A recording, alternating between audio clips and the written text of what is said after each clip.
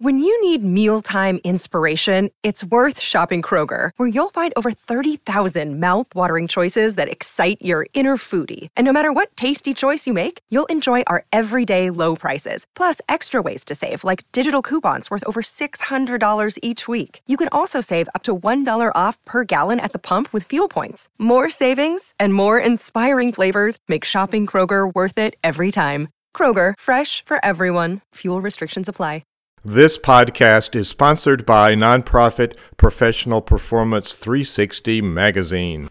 Hi, this is Paul Lemberg, and I want to welcome you to Orchestrating Success with Hugh Ballou.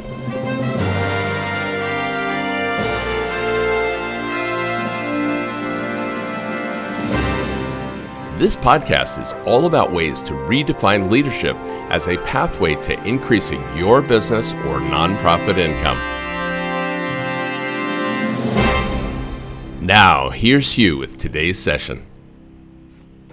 Greetings, this is Hugh Ballou. Welcome to Orchestrating Success. This is how leaders orchestrate success. And from my multiple years, 40 plus years as an active conductor and still as an active conductor many years later, I isolate the principles of good leadership that a conductor uses every day to build high-performing teams and to create excellence within the culture. And in this series, we interview people who have really good perspectives, wisdom, and ideas on leadership. And today we have a new friend, Ed Crow, and Ed brings some unique stuff, which is in synergy with what I believe and what I have practiced and what I have seen work in the market. So Ed, welcome to Orchestrating Success. Tell people a little bit about you and what's unique about your leadership perspective. Well, thanks for having me, Hugh. It's good to be here. So I think one of the things that's unique for me is, well, let me start with your first question. It's a little bit about me. So I've been a human resources and business consultant now for 20 years. I'm celebrating my 20th year this year. And I've had the chance to work with, I counted them up. My marketing person said, Ed, how many people you worked with? 250 different organizations in 20 years. It's been amazing. And I think one of the things that has helped me with that success is that I don't cookie cutter approach things. I look at every client's individual needs as a person, but also for the business and say, okay, what are the buttons we have to push? What are the unique pieces there? And that's what my clients most appreciate about me. And it's something that I make a commitment on when I work with a new client is you're getting a customized piece of me to help solve your problems. And so you have this, we are aligned in a number of ways since we've had a little time to get acquainted. Mm-hmm. And I just shared with you that people misinterpret what a conductor does. They perceive a conductor as the dictator. Well, there's an orchestra of highly skilled professionals, probably union members, and they come up, they're there to play music. And I can't make them do anything because I've got this little white stick. But what I can do is influence them. So fundamentally, from my world, leadership is about who we are and how we influence people. Talk a little bit about how influence is important in your work. Yeah, I couldn't agree more. I do a lot of talking on influence because I think that it really is the crux of who we have to be, who we're called to be as leaders. And so when I think about influence and when I think about leadership, I think about starting with ourselves and our self-leadership. How do we conduct ourselves, right? So you use the analogy of conducting the orchestra and bringing all of these various pieces together to make something beautiful. And I look and say, how do we do that within ourselves? How do we bring the various pieces of ourselves together so that we can be the leader our people need us to be? And a lot of that starts with our self-accountability. Are we doing the things for us that we need to do for us? Are we expanding our horizons? Are we holding ourselves accountable in the same way we're holding our people accountable? A lot of times the leader thinks, well, I'm in the seat, I can do whatever I want. No, not really. There has to be some level of integrity and influence over ourselves before our people will buy into our mission and our vision and want to follow where we're going. So where does relationship fit into that? Well, I think, after we figure out ourselves, it's the next most important thing. You can look at great leaders from all walks of life. And one thing that's in common with all of them, not only did they have influence, but they built relationships with people. And I'm a firm believer that the only way in business that we get things done is through other people. And so it's one thing to say, well, I am a leader of people because of my title or my position. But it's another thing to be a true leader because we've built the relationships with the people. They know that we care about them. They know that we want to help them be the best they can be. And we've built trust because of that. That to me is the crux of being a leader when it comes to the relationship piece is, do we genuinely care about our people? Or are we just using them as stepping stones? Those are two very different scenarios. One builds trust, the other builds contempt. And we see examples of both in the world today, don't we? Yeah, unfortunately we do. And the people that use others as stepping stones, will they get to the peak of the mountain? Yes, unfortunately they will. They typically won't stay up there very long though, because someone else is going to come along and say, you know what you did to me, you're out of here. And they're going to oust you. And so, I think that it's worthwhile for us as leaders to focus on those relationships because we need others to get to the top, whatever the top means to us. But to stay there and do the things that a leader needs to do, we still need those other people. We can't get there and we can't stay on top of the mountain without other people supporting us. What's you service clients all over, and you share with me you're now flying. We're recording this and hopefully toward the end of the pandemic, end of 2021. People could be listening to this anytime. Sure. So what is the most important question? I want you to give me two answers. Okay. There's two questions, two answers. What's the most important question leaders ask you? And what's the most important question you wish they would ask you? So the most often asked question is, how do I know what my people want? And I always get amused by this one because to me, it's not rocket science. And my answer is always, well, when's the last time you asked them what they want, right? Sometimes as leaders, we get so focused on reading the latest Harvard Business Journal or, the latest Forbes article or whatever it happens to be. And they're great sources of information. And we forget that our own people are even better sources of information for what's going on the front lines in our organizations. And so I think that we have to be managers by walking around, right? There is something to be said for that age-old adage of having a connection to our people and asking them, what do I need to be for you? And what do you need to be fully committed to where we're going as an organization? And we have to ask them that. What do I wish people would ask me is, how can I become the leader my people need me to be? People always ask, how do I become a better leader? But I wish they would ask, how do I become the leader my people need me to be? Because how we lead in one organization or in one set of circumstances is going to be very different.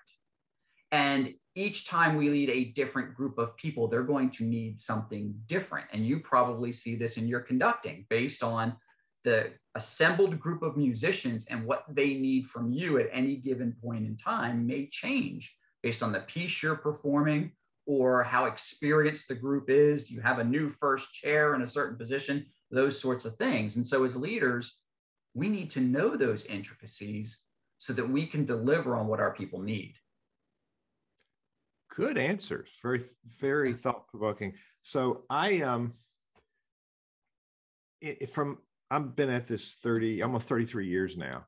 And my career in mega churches was music director. And I got to work with Well, power leaders of major corporations who were in these churches, but they weren't really leaders. They were politicians. Mm-hmm. And so when I could get things done without the leverage of a paycheck, they would, okay. So I earned respect for some power players. And I do coach some power leaders, and there's a lot of misconceptions. There's lots of myths about what leadership ought to be. And one favorite one is the boss syndrome. And when I say to a leader, you're the boss. Yes, I'm the boss. I said, well, what if boss was double SOB spelled backwards? Does that change your perception? Yep. So one power leader said to me, I got to go into my team, and there's some things I don't have a handle on. What do I say to them? And I listen. Silence is a big part of coaching. And I said, absolutely. Why don't you tell them? And silence again. He said, I can't tell them I have weaknesses. Oh my gosh. Silence again. And I said, you don't think they already know? Exactly. They already know. They know what they are. Yep. I'm going to say, I'm going to get you. I'm going to show you. You don't know. So there are myths that we've inherited, myths we tell ourselves, like you're born a leader. No, that's a lie. So right. What is the biggest myth that you encounter from leaders that you have to help them get over that myth? That they can go it alone and think that they can hit their goals. That being the leader means, yes, I set the vision, I have my vision, but I've got to work hard to plow ahead for that vision because I've got to make this happen. No, it has to be we've got to make this happen. Nobody climbs Mount Everest by themselves. It takes a whole village for an expedition to get to the top of Mount Everest. Why do we think that leading a business could possibly be anything different? And, what I try to impart to these folks is that that's a recipe for, number one, on a personal front, burnout, overwork, losing time with your family because you're going to have to work like a dog in order to make something like that happen. And you're going to be frustrated because it's not going to be successful. Versus getting other people on board and fired up with your vision and wanting to come along on that journey with you. And it's a lot more satisfying, I think. And it's a lot more effective. And you actually have people playing into using their passion and collaborating. We don't really have a culture that understands the power of collaboration. It's more the custom of compromise, which is lose-lose, where collaboration is win-win, consensus. Right. So we don't really understand that, do we? No. And I think sometimes, and you mentioned about leaders feeling weaknesses at times. And sometimes I find that leaders will tell me, well, if I ask for help, that's a sign of weakness. No, it's just a sign you don't know everything. And your people don't think that you know everything. So, show me a leader who thinks he or she knows everything. I'll show you someone who probably doesn't have a whole lot of respect for their people. Yeah. It's okay. I mean, think about the heads of every government, mostly in the world. Do those people know No, they've got cabinets or boards of advisors or whatever they call them in their country that are specifically put together to help complement and feed them the information that's specific that they need to make the bigger decisions. So, again, when I translate that back to the business world, as a leader, why aren't we surrounding ourselves with a C-suite or an executive team that fills in the kinks in our armor, that really complements us so that we can all fire on all cylinders? I love it. So let's talk about the self-empowerment, self-accountability, managing of self. As the psychiatrist Murray Bowen wrote in his leadership, he has 8 concepts of leadership. And what stands out a lot in Bowen's work is the over-functioning leader. And the reciprocity, of course, is under-functioning. And so I think a setup for low performance in your teams, in your culture, and a setup for burnout is over-functioning. So what do you say? And that's kind of the track you were starting on. But I'm calling it over-functioning. We do too much. There's many facets of doing alone, but over-functioning. Do you see that? And what's your advice to people that are over-functioners? Yeah, I'm actually working with a COO right now who is, as you put it, an over-functioner. And what's happening is not only is he stressed out, he's burning out, he's not effective, but most importantly, and the reason that he came to me is it's impacting his family life. He's not able to be there for his wife and his daughters as much as he wants to be. And, we looked at a very typical weekend day, forget the week, Monday through Friday. His typical Saturday starts at, 5 a.m. He gets a little bit of work done. He goes to a men's church group. Then he's back to the office until usually mid-afternoon on Saturday before he goes home. I'm like, well, okay, so where in there was your family time? When do you ever take your kids to breakfast on a Saturday kind of thing and have that time with your daughters? And he says, well, I think it's important I get to the men's group at church. I said, absolutely. I think that's an important piece. I said, but isn't that group designed to be over by 7:30 in the morning? He says, oh yeah, it meets 6:30 to 7:30. I said, why is that? Well, because we're talking about being the men our families need us to be. I said, exactly. That doesn't mean you leave there and go to the office for 4 hours. That means go home, spend some time with the gang, give them hugs in the morning, take them to breakfast. Daughters need their dads. And, he looked at me the one day when we were talking about this. We were actually on the sidelines watching a softball game together. And it just hit him at that point in time that, yeah, here I'm going to this men's group that talks about being the fathers and the husbands that the women in our lives need us to be. And yet I leave there and I go right back to the office again. So it really does. We sometimes need that outside voice to say, hey, what are you doing? Yeah, absolutely. I advise everybody I talk to, every keynote, every group, I say successful leaders have a coach. Yep. It's those that are going to go it alone and figure it out that are still hoping they could figure it out. So the really successful leaders in any field have a coach. Yeah. So we're talking to entrepreneurs and corporate leaders, mid-cap level, but it's probably a lot of people who are in business and maybe in the business of nonprofit or church as well, because leadership is leadership. Absolutely, it is. And I subscribe to and have written around transformational leadership because it's what a conductor does. So transformational leadership is about the vision. And to your point earlier, it's not all about you, buddy. It's about what you're trying to do in the team. So respond to a couple of quotes, if you would. Sure. One by James Allen, the author, As a Man Thinketh, says, people, and I've made it neutral, people want to change their circumstances, but are unwilling to change themselves. They therefore remain bound. Mm-hmm. It's true. I liken that to, and I think it goes back to our self-accountability, right? So you think about someone who's let you down. Maybe you get mad at them or you get frustrated or, you're feeling some level of emotion and you're not buying whatever excuse it is they're giving you for letting you down. But I tell folks, okay, but when's the last time you let someone down? Why did you let them down? And what self-talk did you give? Was it, were you telling yourself it wasn't important anyway? Oh, that deadline was unreasonable. Oh, the dog ate my homework. What is it that you are letting yourself off of the hook for something that you wouldn't let one of your people off the hook for? That is the thing that holds us back the most, I think, when it comes to accountability. And so if we don't change that about ourselves, if we don't hold ourselves to the same high standards we hold others, to your quote, we're going to keep ourselves bound exactly where we are. We are not going to be able to grow. And we're setting an example for everybody else to follow. That's right. Here's one more. I said transformational leadership, and what leaders do is we transform. So here's one from Richard Rohr. Okay. Transformed people transform people. Okay, say that again. Transformed people transform people. Gotcha. Yes. So I'll tell you a personal story.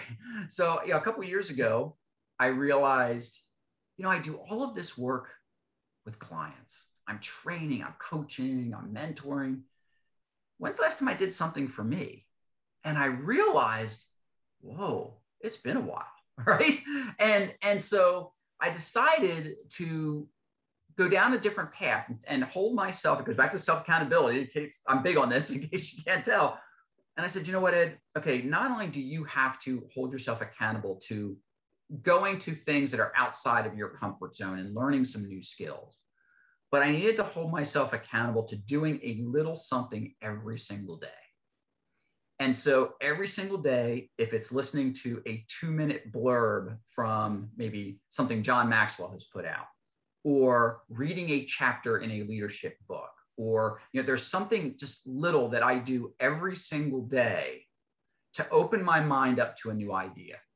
And some of the things I grasp onto and say, yeah, this is great, I can get behind this. Others I say, I don't know if I buy into that. But it forces me to think and come up with concrete reasons why maybe I don't buy into it. And so my point is that I realized I wasn't being the best I could be for my clients because I was getting a little stale.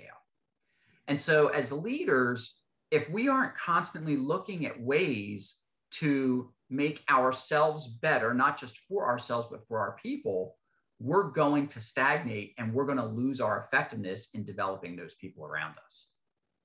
Love it. Love it. So as we're coming toward, this is really useful stuff, Ed. Thank you. Great. Coming up to closing this, let's talk about SALT. You're the, let's talk about the salt of the earth. Yes. Now, so tell us about your acronym there and why is that important? You're going to love this story. So this was a pandemic idea here. I was sitting in church one Sunday, and the sermon was on being salt of the earth and how valuable salt was in biblical times, and really throughout history. It's been used as a commodity, a trading device, a form of pay in many cases. And I just had this aha moment about, aren't we called to be salt of the earth for our people? And I walked out of church that day and I was like, all right, God, you're telling me something here. And the more I pondered it, the more I realized that salt meant something more to me than just a spice or something that was valuable. And I started to think about, if we're salt of the earth people, that means we're probably serving others. And I thought, there's a lot been written about servant leadership, and I value that. I think there's something to be said when you're developing other people, you're doing a service for them and making them better. And I said, okay, there's something there. And I said, what's another good thing about salt? And I said, well, it brings out the flavor in things. It helps us appreciate the flavor of the food that we use it in. And I thought, well, we got to do the same thing for our people. As leaders, if we don't show appreciation for our people, they're going to lose commitment. They're going to lose respect. But here's the other problem with salt, right? You use too much of it, you can get high blood pressure, or it can ruin the taste of food. So we've got to listen. We can't use too much salt. And so we've got to listen to our people as leaders. Listen to what they need, what they're asking for us. And then the thing is with salt, if you're a baker especially, you don't mess around. You don't it's not guesswork when you're baking. You've got to measure everything out perfectly to get the end product, the cake to taste right, the brownies to be moist, whatever it happens to be. And so you got to be careful how much salt you use. And I realized that's about trust. And that we have to trust our people as leaders. We have to trust the fact that we've developed them to do what we need them to do. We've listened to their problems. We've helped them solve their problems. We need to trust them to carry on the vision that we've asked them to carry on in the way that they can do it best, and sit back and watch them blossom and get away from being, say, a control freak or a micromanager. And so those 4 principles of service, appreciation, listening, and trust often form the foundation upon which I work with leadership groups, because I think that there's just so much power that comes out of those 4 items. And they really do build on one another. And so what I find is this idea of a leader who can exhibit those 4 traits can really transform themselves and truly be a salt of the earth person for their people. And, when you say being salt of the earth, that brings good connotations. Like, this is a good person. They're solid. They're a rock we can build on. Isn't that what we want to be as leaders? So if people want to know more about Ed Krow, where do they go? They can go to edkrow.com. They can find all kinds of stuff about me. And of course, I'm on LinkedIn and Twitter and Facebook, and I've got some great content out on YouTube as well.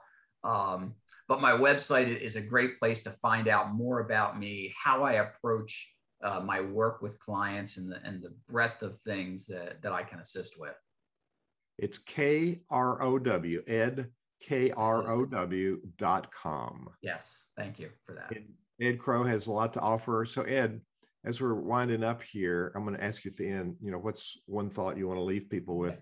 But before that, I find that I learn something with every client, which helps me be a better leader of leaders. And I think we're in the same space there. So what are some of the recent things that's helped you raise the bar on your performance that you've learned from some of the people you work with? I used to feel like I couldn't always be my truest self, whatever that means to an individual person. I used to feel that way. And what I realize is that when I can't be my truest self, I'm not most effective. And sometimes I almost feel like I'm being deceitful or lying, because I feel like I'm hiding a part of who I am. And I've had the chance to work. There's one guy in particular that I recall, who's the CEO of an organization, and he leads with his faith. He really does. They are not a faith-based organization, but faith is very much a part of their culture. And I remember saying to him one time, well, what if you bring someone in who is a non-Christian? And he said, Ed, though we lead with a Christian faith, the principles of being our truest selves and caring about other human beings is what I am most concerned about when I interview, especially for leaders in my organization. So I don't care if it's a non-Christian, if they are willing to lead from a place of gratitude and service and recognizing that there is something greater than all of us in the world. And I remember sitting across the desk from him, and I just had that wow moment, that it's okay to be our truest selves, because if people don't appreciate us for who we are, then maybe we're hanging out with the wrong people. Yeah, that's a big deal. So what thought do you want to leave people with as we end this really helpful interview? So I love this quote from Jackie Robinson. And it's something that I start a lot of my work with clients with, and I always end with it. Jackie said, a life isn't significant except for the impact that it has on other lives. And when I think about that quote, to me, that sums up what we're called to do as leaders. We're called to have an impact on other people's lives. And that means we need to be significant. We need to build ourselves up to be strong leaders called to lead others and help them achieve their goals. And so that to me is our end result. Let's go out and figure out how we can be significant and impact other people's lives. Ed Krow, thank you for sharing your wisdom and experience today. Oh, it's been a lot of fun. And you can find Ed at edkrow, KROW.com. And I'm sure there's a contact form there and people can reach out. There absolutely is. Yep. Button right on the front page there. They can click on that and get some free minutes with me to chat and get to know me. All right, Ed. Thanks again. Hey, thank you, Hugh. Thanks for listening today to the Orchestrating Success podcast. Be sure to subscribe on iTunes to stay focused on ways to redefine leadership and increase your profit.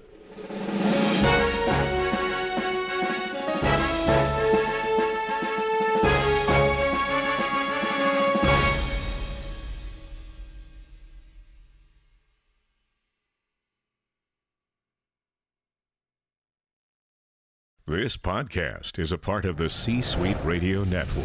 For more top business podcasts, visit c-suiteradio.com.